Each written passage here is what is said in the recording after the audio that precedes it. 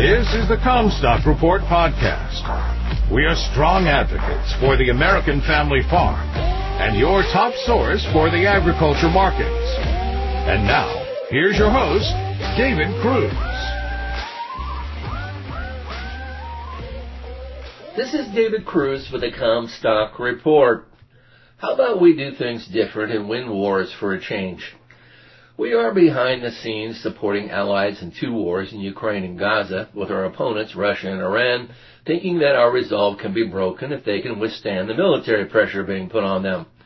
There is every reason to think that they might be right. They provide much of the misinformation on our social media where Americans get their news. American resolve has never been easier to unravel than today. There's not much single-mindedness to begin with, and brief periods of consensus have not shown much longevity. But the last time we actually won a war was over the island of Grenada, unless you count the Cold War. Ronald Reagan would get credit for both.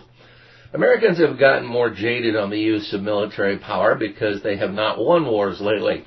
They have not resulted in favorable political outcomes when ended.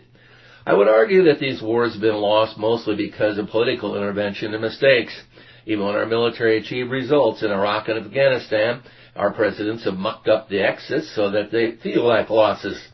One could argue that Vietnam and Iraq wars should not have been fought, but they were. The failure of the end strategy in the first Gulf War set the circumstances for the second. The war in Ukraine is about defending democracy from totalitarianism, democracy against autocracy. Ukraine has proven willing to fight the good fight against a common enemy if Western allies provide the weapons and resources to do so.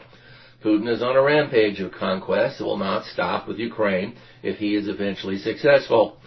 The Poles, Baltic states, and even Finland know that they are next in line under Russian guns if Ukraine is defeated.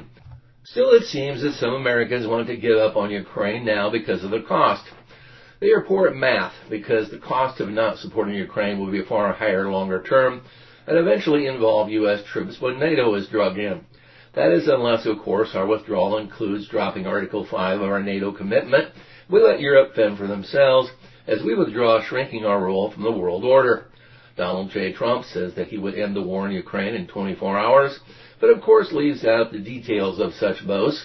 The war may be ended in 24 hours, but with Ukraine unceremoniously, brutally being thrown under the bus, showing the world that the U.S. has decided to swing rashly toward isolation to Putin's delight. Why would Taiwan, South Korea, the Philippines, or even Australia trust our word when we have displayed such lack of resolve when tested? China is watching us closely, looking to see how our weaknesses can be exploited. The weapons and supplies that we have given Ukraine thus far have been our hand-me-downs, not the ones that our military will use in a first-line war with a direct enemy. It is a single-digit percentage of our military spending that has done more damage degrading the Russian military, resulting in tremendous return on investment for military expenditures. The other war that we are supporting is the one against Iran, with Israel and Hamas as the proxies. Here again, it is not U.S. lives at risk on the front line, but that is not to ignore the threat to our domestic tranquility. The political aspects of the war have spread worldwide with surprising demonstrations, while the military aspect is more localized in the Mideast region. Israel has to do what it takes to destroy the Hamas base of Gaza Strip. The battle is unfolding very closely to how I predicted that it would. The Pandora's box is open and what else flies out is unpredictable, but likely nothing good. President Biden has been engulfed in the political bonfire raging.